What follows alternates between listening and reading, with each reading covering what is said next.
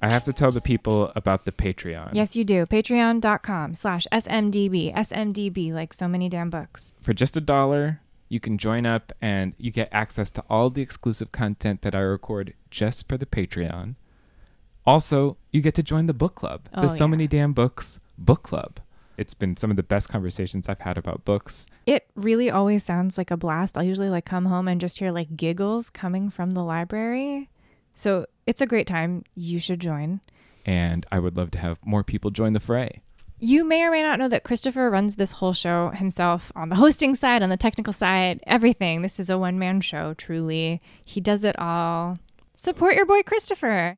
Even at the dollar level really helps. So join up. Patreon.com/SMDB. I'd love to have you. Patreon.com/SMDB. On with the show.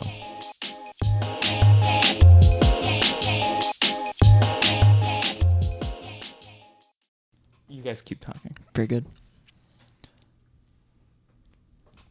You guys are suddenly silent. Yeah. So we're So many damn books.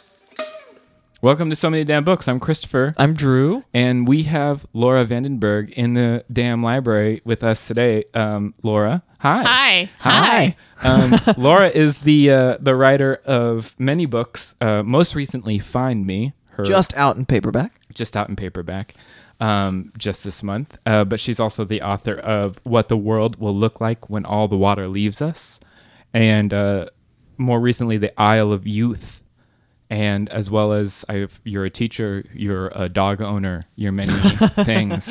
And thank you so much for coming and joining us. Thank you for having me in the library. Glad to be here. I'm drinking an amazing drink that you made, which is making me all the more glad to be in the library. Oh, yeah. What is this most recent concoction? This is the, I'm calling it the Lose Me.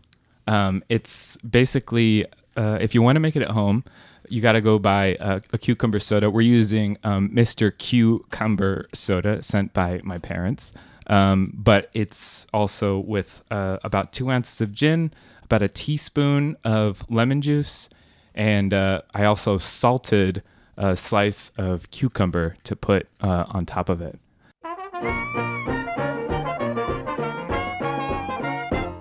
Before we get anywhere further than that, let's talk about what we bought.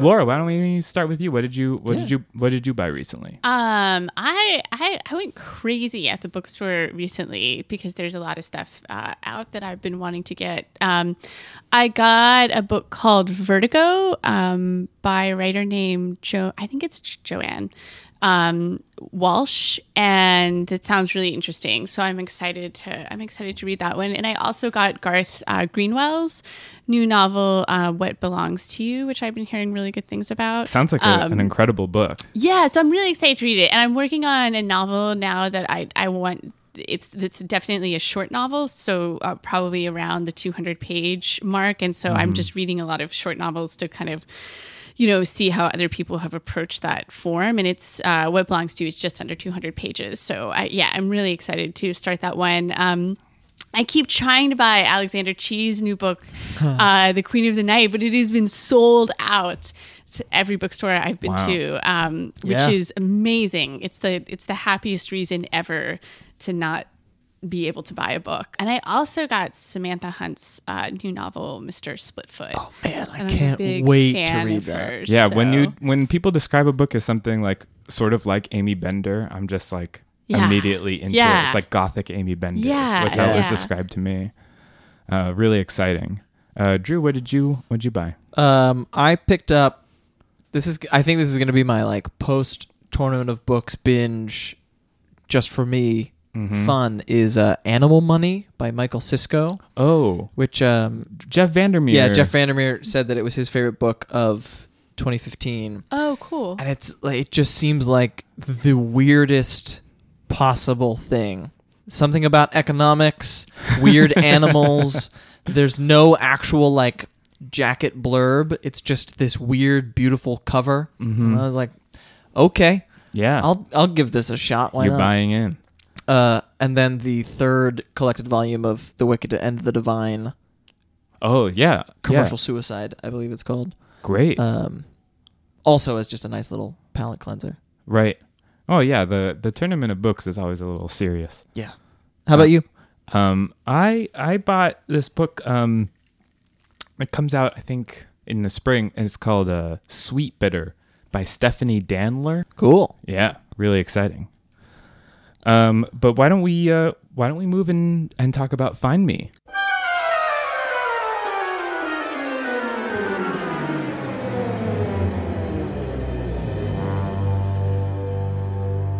One of my favorite books of last year. Yeah. My girlfriend's like flat out favorite book of 2015. She just wrote a song called Find Me that she took the title and inspiration from the book. Oh, And that's she- amazing. Do you want to explain what Find Me is about? Yes. To our listeners? I can definitely do that. Find Me is a book. We could broadly categorize it as dystopian or speculative, but it concerns a young woman named Joy who is in a hospital in Kansas in the aftermath of an epidemic that destroys memory and is also fatal. So pretty bad. Yeah. And it's devastated and sort of paralyzed the country. And so the novel is divided into two parts, and the first part centers on her stay in this hospital in Kansas in the middle of nowhere in winter, and the second part is about what happens after, and it's just, more or less a road narrative. And let's see, what else can I say about it in terms of the plot? There ghosts and a weird basement and a missing mother and Florida. And a lot of cough syrup, too. Yeah, that's Yeah. right. She's addicted to drinking Yeah. cough syrup. After Find Me was done, because it's been a year since it's been published, right? Yeah, just about. I'm just curious, now that it's out and it's now coming out in paperback, when you're reading as a writer, or at least when we read as writers, we often end up like looking for things that we can sort of take and steal, or that are inspiring us, or like an interesting idea that we might incorporate into things. And I'm curious if, even though the book is done now, do you still find yourself looking and reading things that you're like, oh, that's something that'd be great for Joy, or something that'd be great for the world? Yeah, I mean, for sure. I think that my eye is just from inhabiting that world and that voice for so long. My eye immediately goes to the kind of dystopian details of even the everyday landscape. Like I was in Maine a couple of months ago and just saw an abandoned KFC, and I was like, abandoned buildings, and my heart went aflutter. But I think if you inhabit a world in a character's sight for so long, and particularly since this was a first-person novel, so I was inhabiting Joy's sight in a more immediate way, I do think it takes a while for that lens to wear off. But I was talking about this in another interview recently, and I think for me, the biggest difference between stories and novels, because people would, it was a very natural question too, because having written 2 story collections and novel, when the Find Me first came out, that was a question that almost everyone asked me when I did an interview. And, and in some ways it was a question that I think I can really only answer now that some time has elapsed, because at the time it was like, well, I don't know. One is shorter and one is longer, and it seems to take many more years. And I, eventually I sort of made up stuff that was more closely resembling an actual answer. But I can say now that for me, the big difference is that with short stories, it's true of my first collection and also true of Isle. Even though those stories mean a great deal to me, those books mean a great deal to me, I don't really remember the characters in a visceral way. It was sort of like when that story ended and I moved on to the next story, it was just like the book was closed for them. And I don't find myself thinking about them and wondering what happened to them. And so with Joy, I still think about her all the time, and she has really lingered with me as a character. And I do at random times sort of wonder about her, as though she is a person who actually, existed at some point. Right, like you would go and check her on Facebook for a Yeah, second if you could. yeah. Like, Whatever happened to them? Sort of, it's like there's that kind of ghost self still out there. So I think that it does take a while to shed that sight and to shed that way of seeing with a novel. But I've gotten, partly because I've been working, pretty intensely for the last 6 or so months on a new project. I do think I'm approaching that point where she's, kind of feeding, and new fictional ghosts are joining her wow, yeah. on the path. That's cool. Yeah, that's really cool. It's interesting that you said that you would classify the book sort of as like dystopia speculative, because one thing that struck me from the very beginning is that the disease is not like a catastrophic plague. I think at some point somebody says it's like 300,000 people die. And I was curious about why you decided, or how you came to the decision to make it sort of that smaller but infinitely more impactful apocalypse than 99% of people are dead. Yeah, that's a great question. That was something I decided pretty early on for a couple reasons.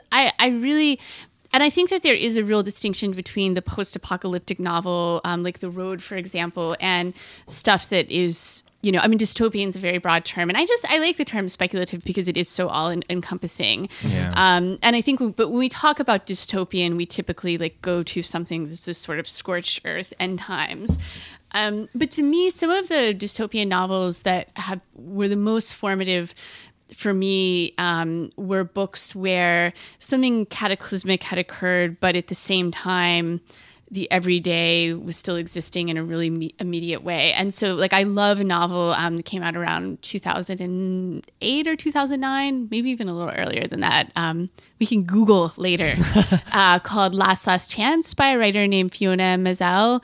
And that's a novel where there's this killer virus, but again, the casualties are not, it's contained within America, and it's not a sort of, it's devastating, but it's not like people aren't, roasting squirrels for dinner and camping out on abandoned highways and stuff like that. And so, but at the same time, there's huge catastrophes unspooling, but also people are going for walks and falling in love and going to rehab and going to work on this really weird chicken farm. And, it's a great book. And Ben Marcus's The Flame Alphabet was another novel that really made a strong impression on me. And also a novel that I would classify as speculative. I think dystopian might be a matter of how you read it, but Grace Krulanovich's novel, The Orange Eats Creeps. Oh, yeah. Which I loved that book. And I think particularly in the second part, that book, I felt it gave me so much sort of aesthetic permission to just let shit fly.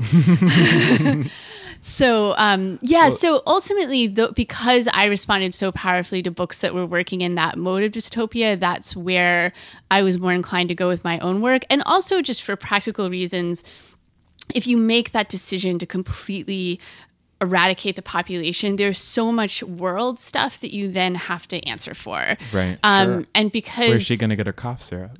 Yeah, where is she? Right. And how is she going to eat? And how is she going to walk from Nebraska to Florida?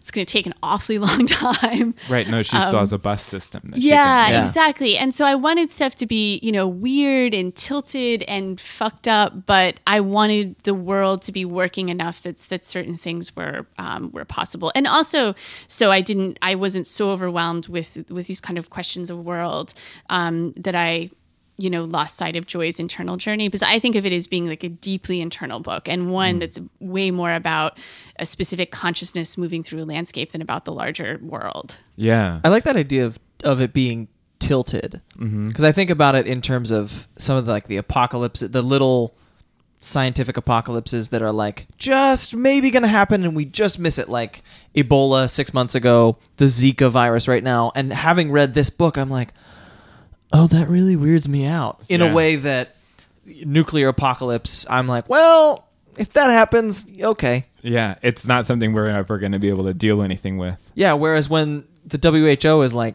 everybody needs to be concerned about getting bit by mosquitoes. Yeah. I'm like, wait, what? Yeah. And being a Floridian too, I'm like, it's impossible to not be bitten by mosquitoes where I'm.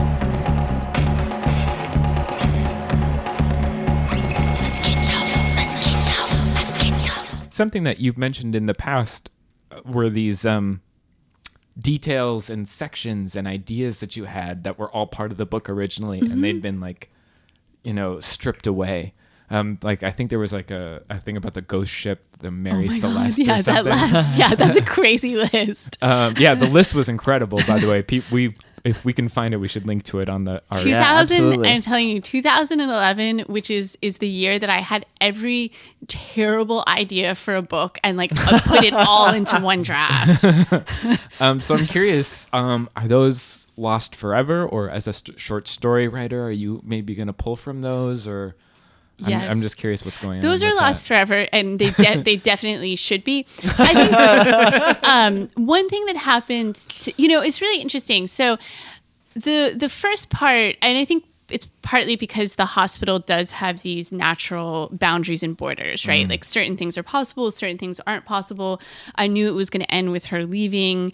So it certainly took a lot of time to figure out the exact arc of that world. But the second part was challenging in a completely different way because there were really no restrictions. And especially given the speculative nature of the world, you're not even bound by reality necessarily. And so the final version, in a very rudimentary sense at least, is closer to the version of part 2 that I started with. But it really spooked me when I first wrote it because it breaks so radically from the first part.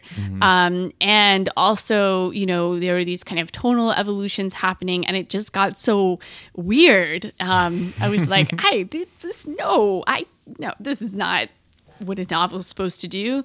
And so one thing that I ended up doing is really sort of wrestling with all of these versions that were much, much more plotty in the more, I guess, kind of conventional sense of the word, like. And then I got this terrible idea for me. I mean, I would like to read this book written by someone else, but I got this idea that it was going to be like a dystopian noir, and there was this crime element that involved a televangelist and these diamonds that are sewn into an accordion.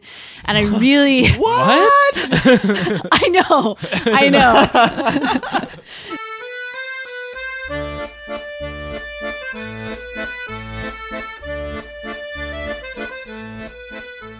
I think like a lot of readers maybe have come to your work through your short stories, which do this in a smaller way where they're just outside of our world and the possibility of our world.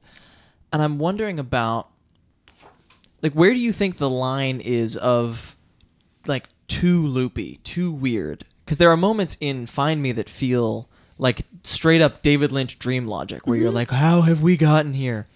And then you find this lovely way of bringing it back. Well, I think for me, when I'm reading something and I feel like it's getting too loopy in the sense that it's just sort of overwhelmingly strange, but not in a way that feels, impactful or moving or engaging or provocative, it's when I think I've lost the character or I've lost that human grounding. And so actually, I think one reason why it seems that original incarnation of the second part of the novel seemed sort of impossible to me at first is because there was so much about the arc of Joy's character that I didn't understand at that early stage. And so when I was going back to that material, once I got to that, and I won't, for anyone who hasn't read the book, I won't say what it is, but once I realized that I was writing to a very, very specific moment that happens in the mansion, that's when the dream logic of that world really began to make sense to me. When we were sort of funneling toward this moment and there was this turn was going to happen, and then the sort of movement that happens after, I could see the correspondence between the dream logic and this internal arc that Joy is experiencing. And I think, and I definitely am very guilty of this in early drafts, but I think sometimes, when I don't know what's going on with a character or what that arc looks like, or I'm missing crucial pieces of it, I'm just like, well, I'll just have more weird things happen. How about that? And I know, and that's when I read that material and it doesn't feel engaging to me, even though I wrote it, it's because, there's nothing underneath the strangeness. Right. And that's the same thing for me as a reader when I'm reading work by someone else and I'm like, well, this is all sort of flashy and, and weird and trippy and all that. But what's underneath that? And I do think that there has to be something, powerful underneath that. I mean, it's sort of like style in that sense, right? Like we can read beautiful sentences for days, but if there's nothing powering them, if there's nothing, complicated and spiky and interesting underneath that, then it's just this sort of absent, hollow beauty. And that loses its, it loses its hold, I think, on the reader after a while. Absent, hollow beauty. Sorry, I just like that.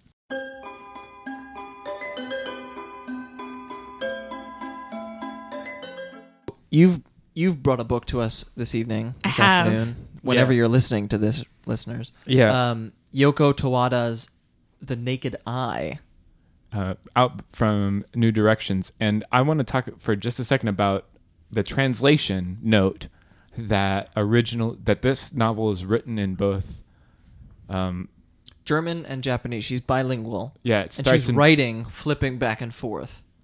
And then this book is just where we just read an English translation, and I think based off of the German manuscript. Just the German, yeah. Yeah. So it immediately made me feel like strange about it. Like it was already off-putting. Like just that translation note was like, oh, this is a strange book. And so I wanted to know, Laura, why did you bring this book to us? What made you decide to, I don't know, recommend it? This book was on my mind because I was working on a lecture that I gave at a writing program in January on unconventional characterization in fiction. And so I was looking at disorientation and detachment and coldness and illogic in a couple of different texts. So The Naked Eye, Alan Warner's novel Morvern Collar, and a collection of stories by Angela Carter called The Bloody Chamber. Ooh, and so I love that I know. So those were sort of the centerpieces of this lecture. So the book was on my mind generally, but also I thought in some ways it made sense, thinking about like what might have a kind of echo with Find Me, because it's also a deeply internal book where there's a huge exterior world, but it's kind of cannibalized by the narrator's consciousness in really interesting ways. So that was my thinking. So do you want to summarize, Drew, what the book is kind of about? Yeah, it's a young woman who leaves Vietnam and ends up in East Germany to give she's been chosen by her school to go give a lecture. She ends up getting kidnapped to West Berlin. Mm-hmm. And then she sort of escapes from her lover/kidnapper, ends up in Paris, has a whole run of adventures with various people in Paris in this sort of weird, very dreamy progress that feels almost mythological in some ways, in the sense of and now this trial, or and now she ends up with the prostitute, and now she's with the acting troupe. Yeah. And all this in less than 200. Yeah, it's a very slim pages. book, and It's written really... in a lot of sort of short sections that have kind of fragmentation. I was immediately drawn in because I sort of like this subgenre of person lost and searching for something, but they're not sure what. Having adventures, and she is the most frustrating narrator I have come across in a long time. Yeah, for sure. Where you mentioned the prostitute in France, and the meeting with that prostitute, she's just as it's a lot about things that get lost in translation. Mm-hmm. One thing that it's very moving to me about this book is that I think it's a really interesting sort of exploration of a traumatized mind. Mm-hmm. Yeah, she is always looking for someone to trust. She's always trying to find someone that she can put her but faith also in. that sense what happens when a trauma is so profound that all the old signifiers, the old alphabets, the old ways of understanding are just gone. And in some ways, I mean, you could almost, if you were going to make a case for this book as a sort of psychological dystopia, I think that actually would really work. But it's sort of like that idea of, right, and why doesn't she, why doesn't she? One of my favorite moments in the book is where she tells a character who asks about her parents that her parents are dead, even though she has no reason to think that that's true. And sort of like one question in terms of that frustration is like, why isn't she trying to get back home? Why is she just sort of wandering in this fog and going to the movies an awful lot? But I think that when there's that beautiful line where she says, "I realized then that a death can never be taken back, not even a fictional one." And it's like, oh, of course, the fictional death is hers, right? She's sort of wandering in kind of this afterlife of trauma. And if you think about how she's sort of indistinct, like temporally, I mean, the novel uses sort of real world events to kind of ground us, but then you're like, what? She's been doing this for like 3 years? Well, Yeah, and and it comes on you so quickly in the way that when she's surprised that like the Berlin Wall fell, the reader you're also surprised because you're like, wait, it's been that long? I had no idea. Yeah, It feels right. like You're thinking it's been like a month or a few weeks or something. But that idea that she's emotionally indistinct, she's temporally indistinct, and that her existence is very spectral and very ghost-like in that way. I was really interested in her need for repetition and familiarity, but still finding things to find in her. So she's watching these. What's the the actress? films of Catherine Deneuve, Who Yes. I've never seen any. I've never seen any either, and I feel like now I have to because I'm fascinated. I mean, and the way she describes her relationship with these movies is sometimes it's like a friend describing a dream to you. And I was very taken by that, but I was also curious if either of you ever find yourself in repetition loops with things. Yo, what did you read and where did you read it? Did you like the book? Would you ever reread it? Did the words sink in? Do you have a question? Did you understand it? What's your comprehension? Reading comprehension. Reading comprehension. Do you guys find things that you have to repeat and to find familiarity and comfort? Yeah, I mean, The West Wing is definitely my no matter what mood I'm in, I can put on a random episode from the first 4 seasons of The West Wing, and immediately I'm like, oh, So, yeah. Josh is your Catherine Deneuve. Yeah, and it plays in the background. Seinfeld even. is mine. Oh yeah, right. Great. yeah. Or and Law and Order. As soon as I hear that music, I'm like, oh, I'm home. it's even to that point that you can sort of. It can be so background that you're not actually paying attention, but like your mind knows it well enough that it's filling in. Absolutely. And as she watches these films 3, 5, 10 times, you're like, oh, you're not there just to see the film. Right. You're getting this the comfort, that sort of need of her mind to get something familiar because she is always a stranger in a strange land. Absolutely. Yeah. And if you've been, kind of burned so many times by real humans, what could be, because it's like she's watching an actress on a screen, but of course she's not even watching that person, right? She's watching these fictional characters that she's playing, and it's sort of like, it's like humanity 3 times removed, and it's like, of course that would be safe harbor, where it's like human, but there's no risk of harm. I was struck by the way that she took the plots of these stories and injected them sometimes very directly. So you were like, oh, this for whatever reason is a big influence, but then sometimes very tangentially, almost just like a glancing. The last chapter for one, that I was like, oh, this barely touches on the movie that it's apparently based on. Right. Versus the chapter with the hunger, the David Bowie vampire Where film. she's literally hungry. And literally having her blood taken. Yeah.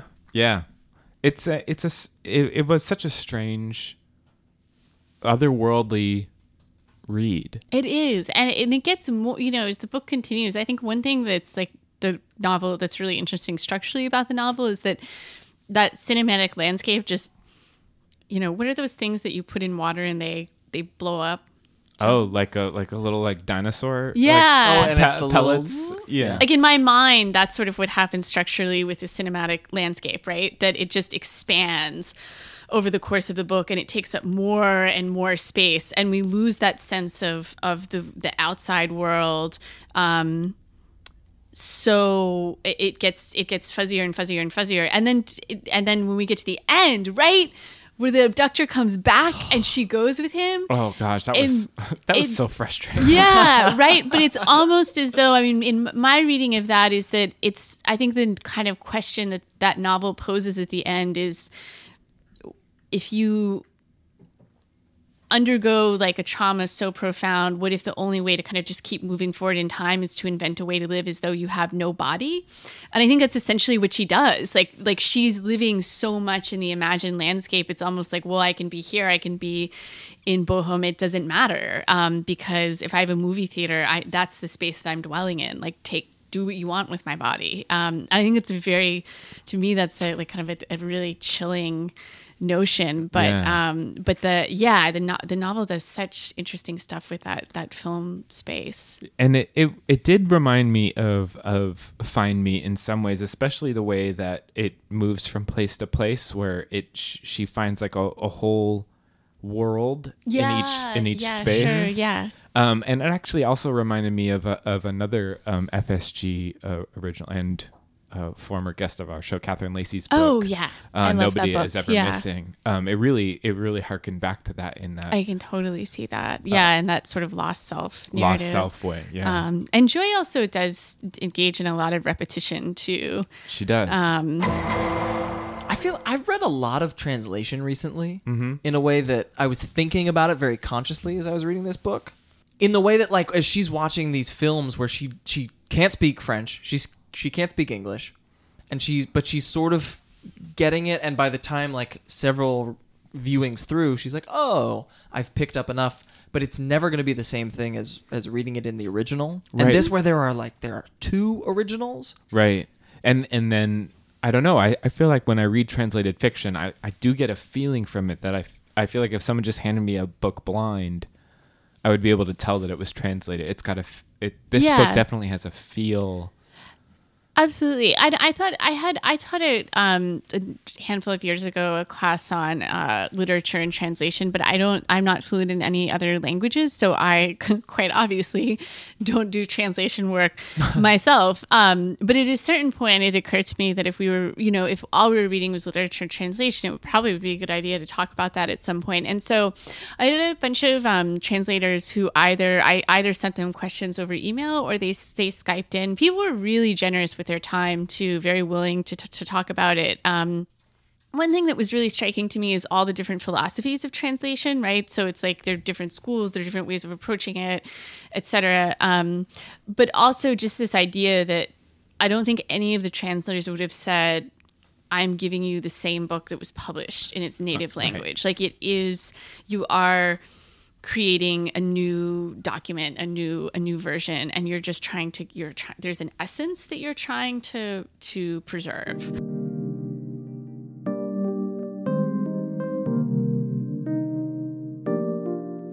Well, why don't we let people discover this wonderful book on their own and move to recommendations of just books that we like.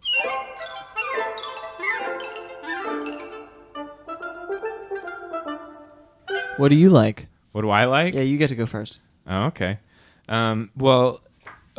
Since we're a little tournament excited right now, I'm going to talk about a book that I wouldn't have found without the tournament. It's a great book, which, as the title sort of shows, it's about these soldiers that are actually they're brought home for just a little bit. They're about to go out on another tour, and they're brought back to be part of a halftime Super Bowl show, and they're going to be part. No, it's the Thanksgiving show. It's a Thanksgiving show. That's right. It's the Dallas Cowboys Thanksgiving game. And Beyonce is performing, and they are going to be part of her show. But it's sort of all takes place very quickly, but it also goes back and forth a little bit.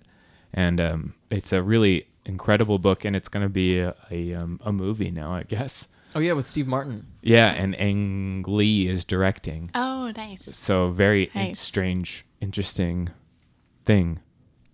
What about you, Laura? What do you recommend to our listeners? I have this like frantic scramble happening in my brain. We can go to Drew. No, I think the longer I wait, the more the scramble I fear will intensify, just because it's like everything and nothing at once, right? You know, so many titles that they all just start evaporating, like thought clouds being punctured. I think one book that I've been really mesmerized by is The End of Days by Jenny Erpenbeck, which is she's a German writer, so also keeping with our theme of translation.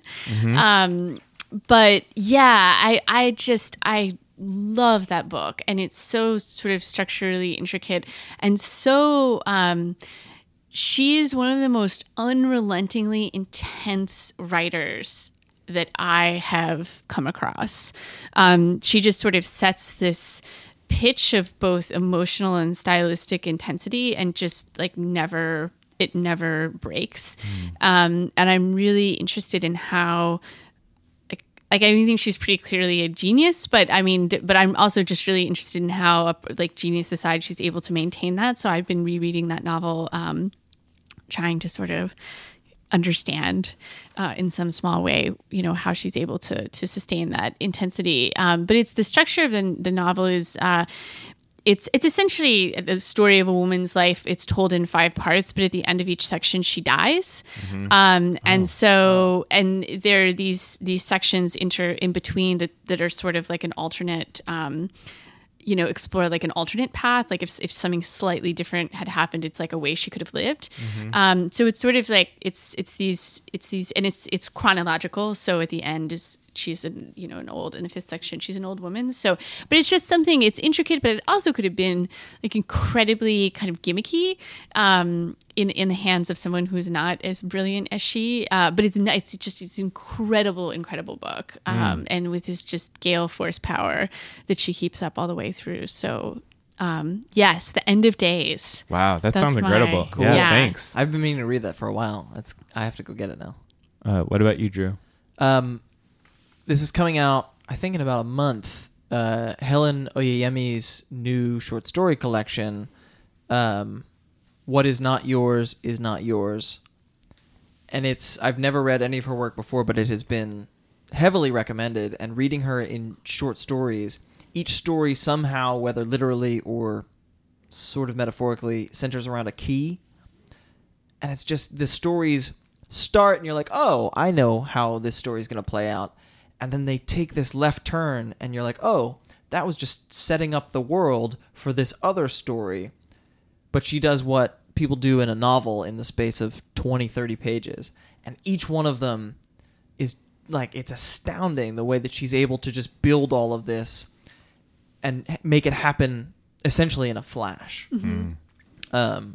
She's incredible. Yeah, I love her need to go back and read her backlist now. Yeah, I've read a couple of her past books, and they're amazing.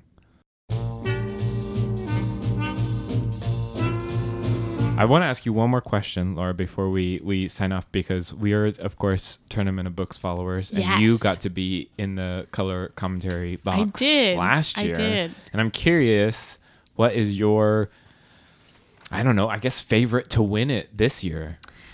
Well, okay. I have to confess, I haven't read a lot of the books. Well, you said you've been rereading, so you haven't. Yeah, I was on a big rereading kick last year. But there's so one thing I really love about the Tournament of Books, I think it also has introduced me to titles that I either didn't know about or wouldn't maybe have been as inclined to pick up otherwise. But then hearing a judge make a passionate case for them, it made me sort of more inclined to read them. And totally. I've almost always been glad. And also, I mean, because they're, like I've been dying to read this out. I've been dying to read The Turner House. And so I also love that the tournament is just like an impetus to read the books that people have been talking about sort of right now.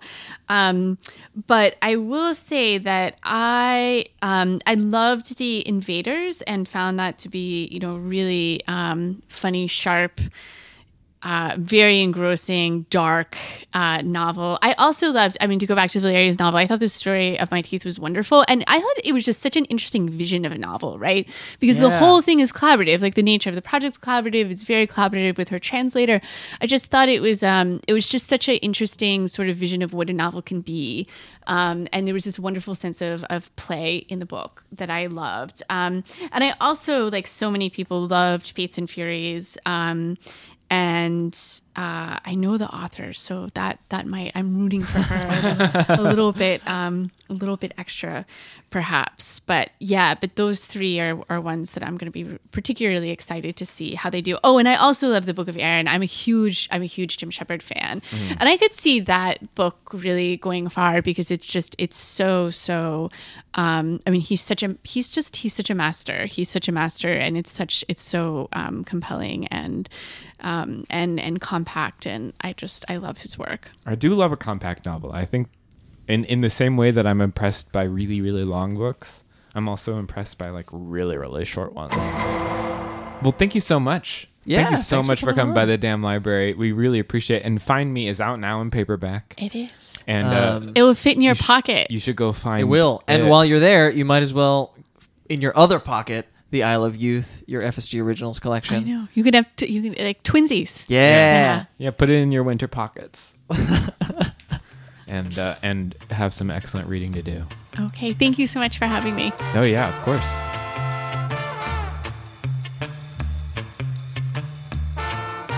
Can we hit it and quit? Yeah. No, okay. You want to do one more? Can we hit it and quit?